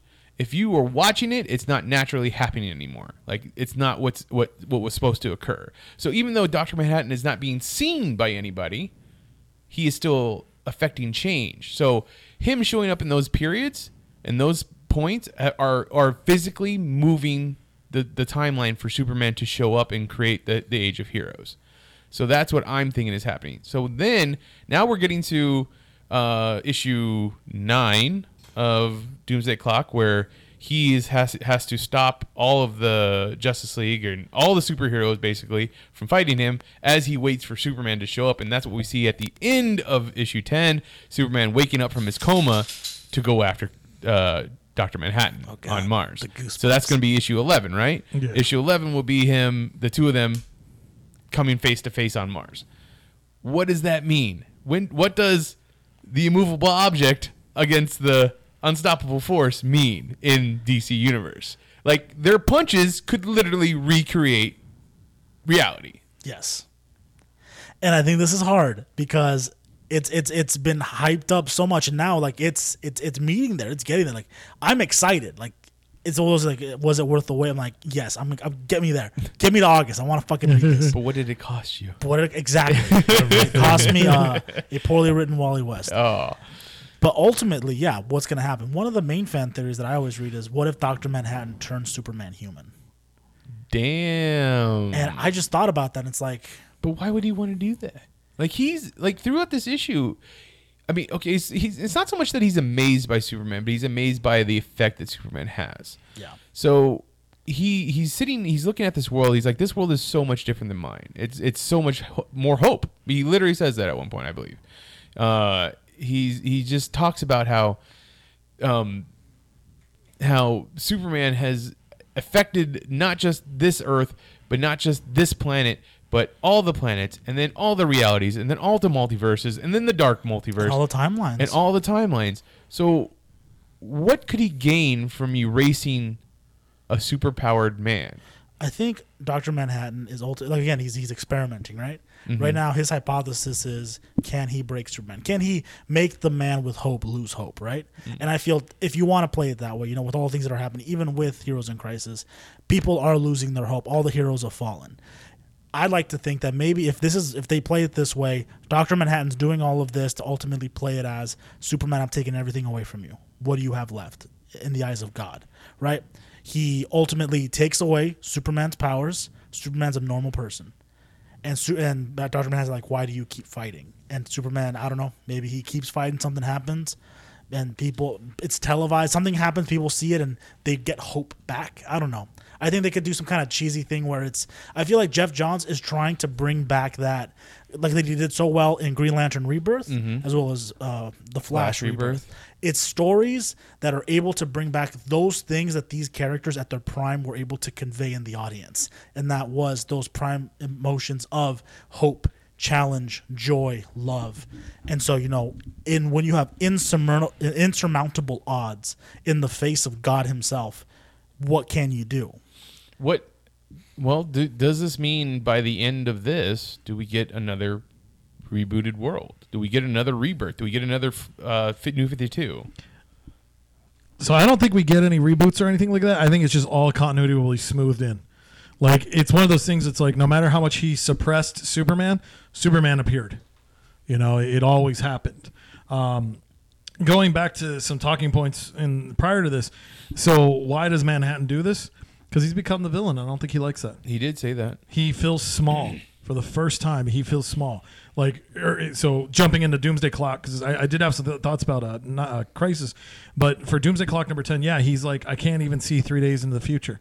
So it's like, this is the first time somebody's challenged him in his whole life, because Dr. Manhattan has lived his whole life as both John and Doctor with his powers, because he sees time all at once. So like, this is like exciting for him, and it's also bad for him, because like I even look at the quote at the end, every action has its pleasures and its price. So it's like, yeah, he gets to be Dr. Manhattan, he gets all this stuff, and he's on a world where he does get to be a scientist, and he's playing to see what happens. Because even if you go back to the end of Watchmen, he's like, I'm going to go to another universe, a much simpler one. Like, he got to be here, and it's like, hey, I take out Alan Scott, no JSA, New 52. Wally can see me, that's okay, I'll shove him aside. But then I noticed the Superman character, no matter what, he was always there. And that's his immovable object. And it's like, but I'm unstoppable. So yeah, that's what that confrontation is going to lead to. So I think that's his motivations, is it kind of, at the core of his being, he's still a man. He's forgotten that. And I think that's what his gift will be, is like, oh, like you said, the theory that he'll turn Superman into a man, I think he needs to be turned into a man, because he's been far from it for so long. What if Superman punches him so hard that John Osterman? Yeah. No. Yeah, Osterman. Is it Osterman? Yeah. No, John Osterman shows back up. Like Doctor Strange style. Going off of that, what was it? I was going to say, I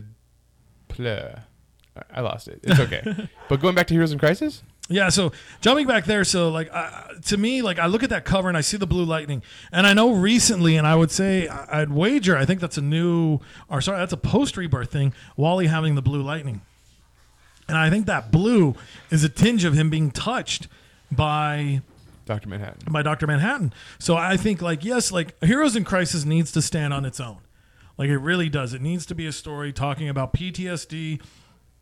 Accepting our flaws and our consequences, opening up and all that stuff. Like, it needs to be like how Identity Crisis, like, yes, it's a launching point, but it's still a story.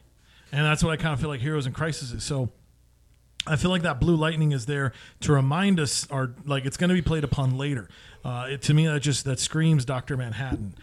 Because even at the end of it, because at the end of this story, I feel so bad for Wally. I mean, it's like, yeah, everybody else is okay. You know, Ted and Booster had a great adventure. The Justice League's going to be okay with it. Harley got Ivy back, and they're okay. But did she? Because that doesn't seem like she's got all her It seems like she's going to have to grow her. Okay. Yeah, and I mean, I think it's going to be like the I Am Groot thing. Okay. You know, so it's just they can't go directly that way.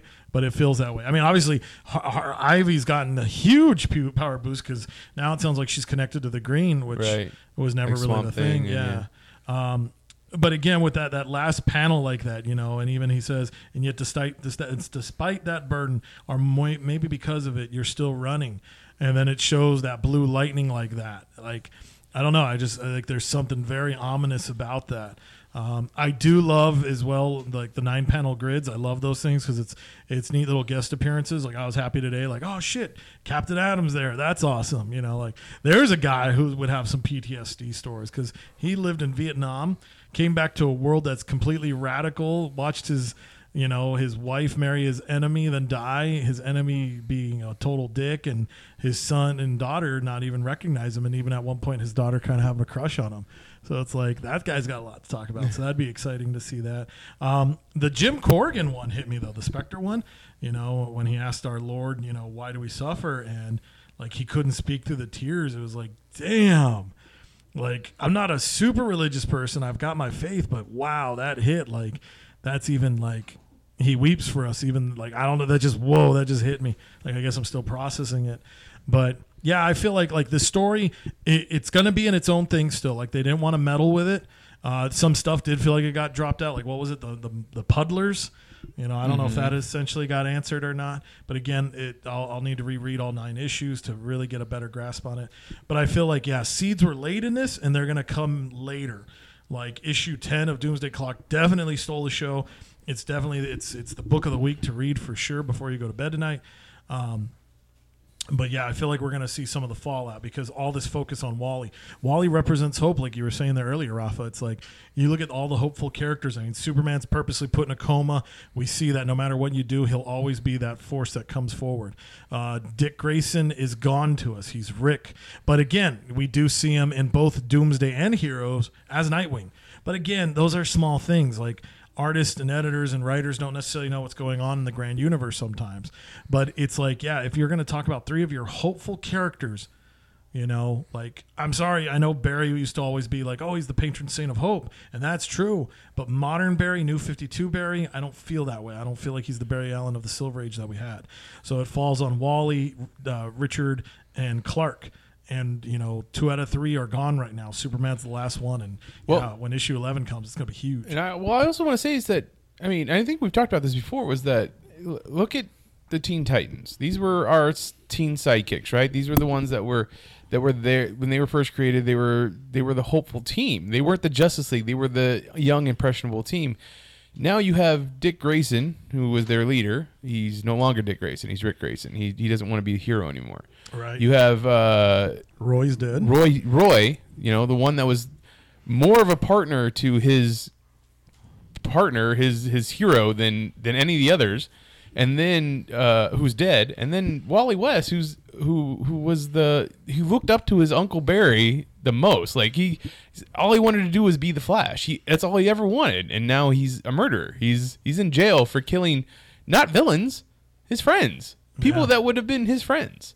So that's 3 out of the 5 Teen Titans. So Tempest is essentially non-existent. Yeah. Or he's not in any publications no. right now. And Donna is locked up. Last time I saw, she was locked in she's not locked up, but she's being held inside the Justice League Watchtower because she can't be trusted anywhere else. Like Wonder Woman says, she's a weapon. She's a living weapon. We can't just let her roam around. Yeah, she's no longer that woman who got married, had a baby, who is Donna Troy. Now she's a weapon. Yeah. So, what does that say about this world when the hopeful teen sidekicks are no longer allowed to be hopeful? Yeah, when the next generation got damned. Sins of the father, huh? Yeah, some crazy stuff there. Well, I mean, you look at a lot of it. Like even like Cyborg, he lost. I'm glad he's in the Justice League, but I wish he would have been in the Justice League as a member, not as a founder. Like I feel like they robbed him of that youthful past that he had. Obviously, in modern publications, they don't give a fuck. They're like, no, he remembers Raven, and he's going to be a part of that because Teen Titans Go is a huge fan base, and we're not going to lose that. Yeah, But the comic books themselves, there's going to be some massaging coming out. So, okay. Oh no. Well, one thing that I really found exciting about this issue, I love how much of a boost they gave to Alan Scott. Like, he's like, without, you take him away, there is no JSA. Like, I thought that was so cool. I thought that was really neat. I really felt like they made him the leader of the JSA. Yeah, I felt like he is definitely the top dog. One page that I was just flipping through it right now, and I kind of found it on accident. It made me think about that. The Thunderbolt. So one of the pages, like, Johnny Thunder's gonna take a picture of the original 8, and then they're like, hey, well, let's give Superman some time, and he's like, it's cool, I'll find Superman, and he says, say you, the genie appears, and before he can give the command, find Superman, he's blinked out of existence. And if we go back to Rebirth, DC Universe Rebirth, that was what Johnny was saying. He's like, I don't know where the genie is, I don't know where he's at, I want to get him back. I thought that was Doomsday Clock. No, that goes back to. I mean, it's also been running in Doomsday Clock, but it started right there. So I mean, that's pretty crazy because in post-crisis continuity, Johnny died. Right. Jeff Johns killed him when he used him. I forget what the story was. Stealing Thunder. There we go. Yeah. So I mean, this is exciting that Johnny's back. But what does that mean for JJ Thunder? What is that going to mean to some of those characters? But yeah, like it felt good to see the JSA again. And yeah, you're right. Like I could honestly say issues 1 through 8, I was like, oh my God, what did I do? But issues 9 and 10 have so recharged me for this book. I'm stoked. But what's funny is that I really enjoyed the issues that had to do with Marionette and Mime. Like I loved those characters. Like what Johns was doing with those two. Like I don't know. You'd probably say it differently because you see me from the outside. But I don't think I'm a villain person. But you're a crazy villain person. I really just became your favorite character. I really enjoyed those two characters in their madcap schemes. Like, what is Vet and those two and the Joker? Last time I saw, like, what are the four of them doing? I don't know because we haven't gone back to that. Well, they got put together with the villains. Yeah. So it's going to be interesting because like actually you brought that to my mind, Rafa. With Wonder Woman, she's got to face off Black Adam and all those guys because they were like, oh, all the heroes left Earth? That's right. It's time to feast. I mean, who do we have left to take care of everybody, right? Wonder Woman's taking care of that. Yeah, Wonder Woman's Batman's in the Batcave, still. Yeah, probably coming out of his beatdown. Yeah, and licking crash. his wounds. And then Superman just woke up. Yeah, and Superman's going to have to go after Big Blue. Yeah. No, like, honestly, this has the potential. Like, and it was funny because I sent you that panel, too. Today, I think it was 13 years ago today, we got that panel with Superman screaming, and they always make that meme when somebody pisses you off on a multiversal level. And so it all shows all those different versions of Superman screaming. And that comes from Infinite Crisis. Again, written by Jeff Johns. So it's like, maybe he's timing it that by the time issue 12 comes out, that'll be the 15th anniversary. Wow. And one issue a year. We got plenty of time left for that. Yeah. But, I mean, like, it's going to scream to that. But, I mean, I just always remember the Battle of Metropolis in Infinite Crisis. I thought that was a cool moment. Even though you got all this crazy multiversal shit going on, the Battle of Metropolis was happening. Was that when everybody was taking on Superboy? No, that was the one in space. No, this was the one where like, oh God, all the street heroes were fighting all the villains in Metropolis. Like that was the part where Batman gets the gun and he's about to shoot Alexander Luthor. Right. It was that side of the battles. And it's like, oh man, like I hope John treats us that, yes, we get, Dr. Manhattan, Superman showdown, but we also have, because again, I think Dan Didio said this quote, I don't know if he got it from somebody else or whatnot, but it's like, all it takes is the villains to win once. And we're doomed. That's funny because that's the story of Wanted. Like if you read Mark Millar's his comic book version. I forget what company that was for. Oh God, it was I don't think it was Image. It was one of those like smaller presses. Yeah, but essentially it's one day the heroes finally work together to defeat the villains finally work together to defeat all the heroes, and mind wipe people so they didn't remember that heroes existed and villains existed and stuff like that. So. That kind of seems like that. It also kind of seems like Society, Supervillain Society. Oh, the Secret Society of Supervillains? Yeah. During Infinite Crisis, right? Yeah, they did. Yeah. They did some play up there where they were like, okay. Yeah. Reminds me of Alex Ross's, he draws it. I forget who the artist, Oh, are you talking Justice? Justice. Yes. Where they have the dream, and then Lex Luthor's like, Earth's gonna die because we've become complacent because of the heroes. So then I remember it's Bizarro, Metallo, Brainiac, and like another character. They all like team up on Superman. They almost kill him. Yeah. And then Shazam shows up just in the nick of time. Yeah. Which I mean, all this kind of also harkens back to Kingdom Come. Like I don't know, there's Kingdom Come in my mind constantly lately. No? Nothing? I don't know. I didn't feel it, but No? I mean, again, though, it's one of those things where it's like Superman is the linchpin. Yeah. You know, like once he comes to, things have got to go crazy. One thing though, like that I read about in this issue that I missed, that I didn't realize I'd been missing, and probably just because I'm coming off of watching Superman the movie last night. Pa Kent, God, I miss him. Like I hope, like Rafa and I were talking before we came over here. It's like I hope somehow we get Pa Kent back. So I had no idea Ma and Pa Kent died during prom for Clark Kent during New 52. Oh yeah. Like I didn't know that was his story, and that's why he was more distant in New 52. Yeah. Like I really dropped out of comics during New 52, so that was completely new to me. And then Dr. Manhattan being like, "Oh, this is the Superman that I can relate to," and it's just like, "Ooh, that's weird." And even back then, because Jeff was running Action Comics, wasn't he? No, that was all Grant Morrison. That was all Grant Grant Morrison. Jeff Johns. So he killed post-crisis Pa Kent because he did that in that Brainiac story. That's true, yeah. That's what So that he was. made that happen. He did write some New 52 Superman after Grant Morrison. But yeah, Grant was the one who was like, oh yeah, let's have it specifically be on Clark's prom. The one time Clark is like, I'm going to go have fun. Mom and Pa die. I like how they bring that back, but also I remember in that story because I read those issues, and they brought in a new character that I never knew before, some Kryptonian that was covered in bandages that lived in the Phantom Zone. Oh, was that the mystery Superman from like? Yeah, didn't he have like a question mark instead of a I think Superman? so, yeah. Yeah, It's from All-Star That goes from Superman, right? All-Star. Yeah. Yeah. So and obviously that's part of the Grant Morrison trilogy in reverse. Yeah, because it's also part Because of the that's Superman of the future, but he can't let himself see himself, so he hides behind the bandaging. right. Yeah, because that's 1 million, right? No, because 1 million is the pure gold one. That was just like a. How can I not recognize myself? I'll put some bandages on. Got it. Lace lined, lead lined. But I really loved how they did, and like crazy props to Gary Frank for really doing a good job of capturing the art style of all those famous parts Yeah. prior to that, like seeing Man of Steel, seeing Action Comics, I think 252 or The Adventures of Superboy #1. I don't know my dates right off the top of my For head. the Legion. No, for the Silver Age Superman. Oh, okay. The Silver Age Superman. So I've got this story I would love to do someday. I want to bring back the Silver Age Superman. We never got to see him go away except for the imaginary story, Whatever Happened to the Man of Tomorrow. right. And I would love, unless Jeff Johns beats me to it, but that's the Superman I want to bring back. Like, I want him to exist somehow. But no, like, Gary Frank just killed it. Like, he did, like, as I was looking at those panels, I was like, damn, I am seeing all that art and feeling those books again. So that was really cool.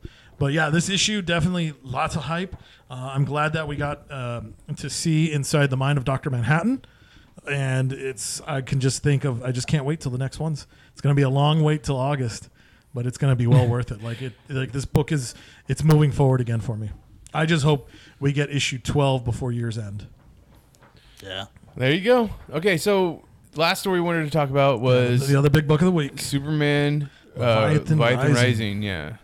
So you know what was funny about that one? Both these books today, they both had the car from Action Comics #1. That's true. So I thought that was kind of funny. And going back to Action Comics 1000, what was Jeff's story about? The car. That's right. That fucker loves the car, man. That's the one thing that Jeff, like we've known this. Like even when he created Rebirth World, our universe, he was like, I want the legacies back. I want the old relationships back. Which is funny because he didn't bring back the JSA. So then now we have Doomsday Clock, which is heavily has the JSA in it. So this is the thing that he loves to do, is bring back all the things. Like everything belongs. Like nothing should be left out. So Right. it's going to be interesting what the world looks like after Doomsday Clock finishes. Oh, for sure. Yeah, I think, and you know what's going to be interesting? Next year is the 85th anniversary of DC Comics. Oh. So you know what that's perfect for? A reboot? No, a brand new history of DC Comics. there A you go. soft reboot, essentially. A soft reboot, yeah. So you do that. You do Doomsday Clock, and then you work it all into it. Now, you know, do you play with some of Grant Morrison's Multiversity? Sure. You have that crazy map of all the different multiverses and stuff like that, and how it all is basically molded off of the metaverse. You know, and then Yeah. you can play with some of the metal stuff. You know, that the Forger that's what he does. He takes the realities that shouldn't be. So like, just like, hey, I'm going to take all this shit from Hyper Time and I'll break it down so that way we keep it as a nice even number of 52. So Leviathan. Leviathan is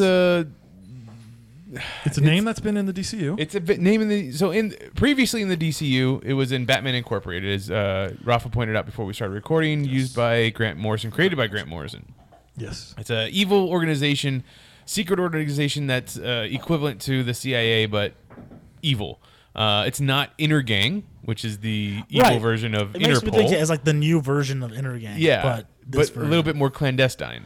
It reminds me a lot of like DC's version of Marvel's Hydra. There you because go. Also a big character in not Intergang in Leviathan was Dr. Daedalus. Right. Out on Nets, right? Who was the original Batwoman's father. I think so. Nazi if I remember scientist. the connection, Yes. And I think that in itself adds to other dimensional layers too. So in that, we have that's what it's being used there. Now in the Rebirth universe, we have a different type of... The Leviathan's a little bit different, maybe? I don't know. Do you find them still to be an evil organization? Because I remember hearing Brian Michael Bendis talk about it, and he's like, he wants to take out all the other secret police force or law enforcement agencies, and we already have the destruction of the DEO in the DC universe because of Leviathan. I don't remember. Was Spiral good or bad? So they're supposed to be good. Were they good or bad? Their agents were good, but then it turned out that their head was a villain. So they wind up like, it's like, oh, we're collecting all this information. Yeah, I think Turns out we're doing a Spiral bad was thing. like a subcategory because the person that was a computer version of Dr. Daedalus. I remember now. Yeah, that's And right, because so- they carried over that villain. So with that, with the whole idea of Leviathan, with this issue showcasing Talia again, Talia was like the main head figure of Leviathan during the Batman Incorporated run, because all of it was tying back into Son of Batman, right? Just so that ultimately they could kill Damian, which they did, and whatever. So I think there's still an evil organization. I'm hoping that this turns into like the next big thing, because I remember Intergang was a big thing before and hasn't really been used a lot in recent time. And so with Leviathan being that underground, because I remember Leviathan being very fucking evil in Grant Morrison's run. I'm talking about terrorist cell, sleeper cell, children just killing each other on the streets of like Tibet. And it's a very interesting concept that it was coming to America and Batman doing the best he could to stop it. Yeah. So when I think of Leviathan, I think of like an unstoppable force.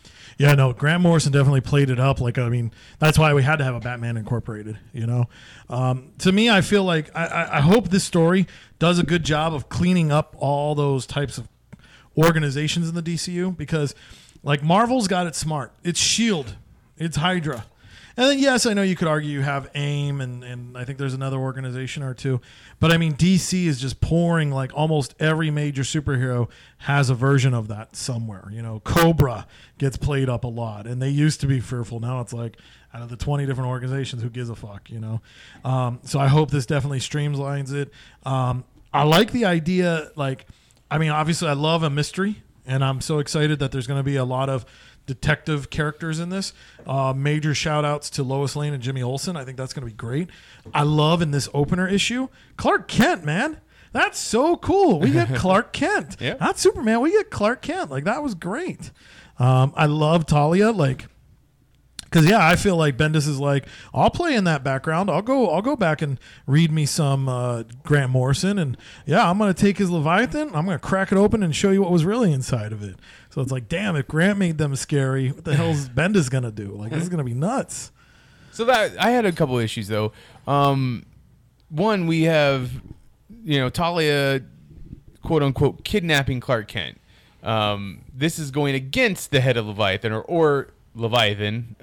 She wants to, as he says, explains it, expose Leviathan to the rest of the community to essentially be a coup. At one point, you have Lois who realizes that Superman or that Clark has been kidnapped because he doesn't come to tuck her in. Like she's like, I can just talk at a regular level. I know you'll show up as soon as I say show up, and he doesn't show up. She goes to investigate. She puts all the crime scene together. She figures out what happened, what went wrong. Then she calls up Batman. Why do they hide Batman in that scene? Like, we know it's Batman. What the fuck are you trying to do? Then Batman's like, are you sure you want to do this? Because you pull this card, you'll never be able to pull this card again. What does that mean? You'll never be able to call Batman to help? Like, that doesn't make any sense to me. Superman's never going to trust you? Superman's always going to trust Lois. Then Batman does absolutely nothing. He's like, you were right in everything you said. Well, thanks. I'm glad I'm right. Did you go find Superman? No. Leviathan lets Superman go, or lets Clark go. So then he just comes home. Well, I guess technically they go and help him because he's still poisoned from the kryptonite. Yeah, No, it's because it's Batman. Batman made a call. He's like, Talia, you stop. Stop it now. You let him go. For the love of Damien, you stop. Then she does evoke Damien too. When he throws her out of the aircraft, she's like, "My son will come for me, or come, avenge me." And then Superman catches her, and it's just like, what is going on here? And then she doesn't want to tell who Leviathan is. So that means she knows who Leviathan is, or does she not know? So it's going to be interesting because who does Talia have a strong relationship with? Jason Todd. And Jason Todd, like, he's been totally name dropped as one of the possibilities for Leviathan. And Bendis could just be like, fuck it, dude. I'm going to give my spoiler right now. He's not Jeff Loeb. Yeah, well, exactly. But he didn't kill him. That's why. That's the Jeff Loeb twist. So, I mean, I don't know. Like, I mean, there's a lot of pieces to this puzzle. And what's tough is it's like we're doing a puzzle and we're starting from the dead center trying to see the picture. And it's like, oh, what does it all mean? What is it going to be like? Yeah, you're not starting at the middle, at the beginning of the maze. You're starting in the middle, the center of the maze, and trying to work your way out. Yeah, and it's so tough. But if they did this to Jason Todd, it'd be so out of character. I would be pissed. He's not the one to sit there and have all these pieces moving around in the background and stuff like that. Like Jason Todd, I love the character, but he's direct. That's he's why in your face. It's gonna end up being Tim. It could be Tim, and what If they did that, that'd be even worse. It would be worse, but like, which Tim would it be? Is it the one that's in Young Justice, or is it the one that old Tim from the future? Is it the Tim from the Titan future? Tomorrow? Yeah. Is it the Tim that's current that is supposed to go to college but isn't going to go to college? I mean, which? I hurt my brain. No, so I mean, like, it's definitely like this is a book you got to read like 2 times. Okay. You know, like you really do. You have to sit down and look at everything because, like, then we have an interdimensional jewel thief. Like, why was that thrown in there? oh yeah, well, and that's Fraction though. Fraction's fucking weird. Oh, fuck. Like, That was Matt Fraction? Yeah, the Jim Olsen part. Damn. Yeah. I didn't realize he came over to DC. Yeah, that's why I made the joke because we have a naked Jimmy Olsen and he's holding the flower. And I was like, oh, naked Clint Barton with a little Hawkeye head over it. So that'll be the Matt Fraction book, Naked Heroes, Heroes in Nudity. That's his 9-part maxi series. I'd read that. But yeah, no, that part, like, I feel like it's just like, okay, this shit's so serious. Let's just have some comedy relief. Maybe there's a spoiler in there. I don't know. That'll be tough to say. They're playing it for us right there as you're scrolling through that. It's Atrocitus. Atrocitus is going to show up to collect Dexter, and that's it. Yeah, Dexter being on Earth again and then finding his way to Jimmy Olsen and then, I don't know, being a Red Lantern for Jimmy Olsen? That's weird. Man, Jimmy Olsen, Red Lantern. When that Does he have enough rage? Yeah, he's tired of being the best friend. He's like, fuck bow ties. I'm sorry, I would never be tired of being Superman's best pal. You would until you realize that's all you are is the best pal. Everybody's like, oh, I want to talk to you, so I go talk to your best friend. And that's the supervillain secret origin of Jimmy Olsen. And we've seen Jimmy be a villain. Go back to, what was it? Turtle Boy? No, The Nail. That's right. You know, he was just so there. Yeah, there but you go. that's the absence of Superman. Yeah, but that's what happens is in this case, there's so much Superman. He's like, fuck, I'm angry. I'm extra angry. So we see the Lois Lane being an investigative reporter as she is.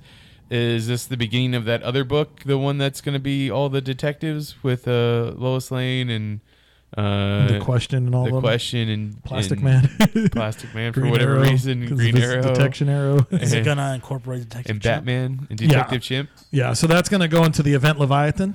That is going to be going to So the next thing, like, you'll read Event Leviathan, And then, like, actually in the book itself, so yeah, it tells you in the last one, mystery continues in Event Leviathan. And then this part, it's going to tie into the bigger picture, the year of the villain. Now, truth be told, I don't know how much that's going to tie into, like, they've literally, like, if you look at this July 2019 checklist, holy fuck, it's like every book. Readers, listeners, I would say stick with the action stuff. If you want to do the Leviathan books, maybe Superman. But, yeah, a lot of this is going to be real crazy out there. So I am not up to date on my action or my Superman at the moment. Did we know that Miss Good was a demon up until this point? I think it got revealed. Yes, I think it got like that. There's something more to her. Okay. I don't know to the full exact because action was the one I gave up on. I rolled the dice and I picked Superman. I was like, I'd rather see what's going on with the family, the Unity saga. Let me see what happens there. And then you have this Miss Leone, whoever she is. I'm guessing she's Amanda Waller, but like they aren't saying Amanda Waller, and she doesn't look like the Amanda Waller that we've seen as of recent. But they talk about camouflage, and the Leviathan, like his face constantly changes over and over, which reminded me a lot of Spiral. Reminds you a lot of Spiral. And then, I mean, many of the times he takes on a bald-headed white guy, which made me think of Luthor. Which Luthor, at last we saw, was in the 25-cent issue or whatever, right? The year of the villain kickoff. The year of the villain kickoff, where he blew himself up to become the Almighty Martian. Yeah, to be reborn. Yeah. So whatever's going on with him, is that going to tie into this? Oh yeah. No, they're playing, like I said, this is the year of the villain. They're playing all of it. So like if you go back to that quarter comic kickoff, there were the 3 stories. One will go into Scott Snyder's Justice League book. So that'll be like Lex Luthor blowing himself up.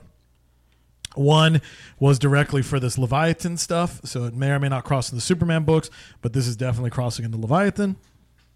And the third one, oh shoot, I forgot what it was now, but I think it was a Batman one, like basically getting us ready for City of Bane, which is going to kind of dovetail into this. I think it'll be a part of it, but it's not necessarily like a major component. So then also, when Clark is trying to figure out who it is that could possibly have beef with him, he says, oh, there's that Star Labs expose that I did.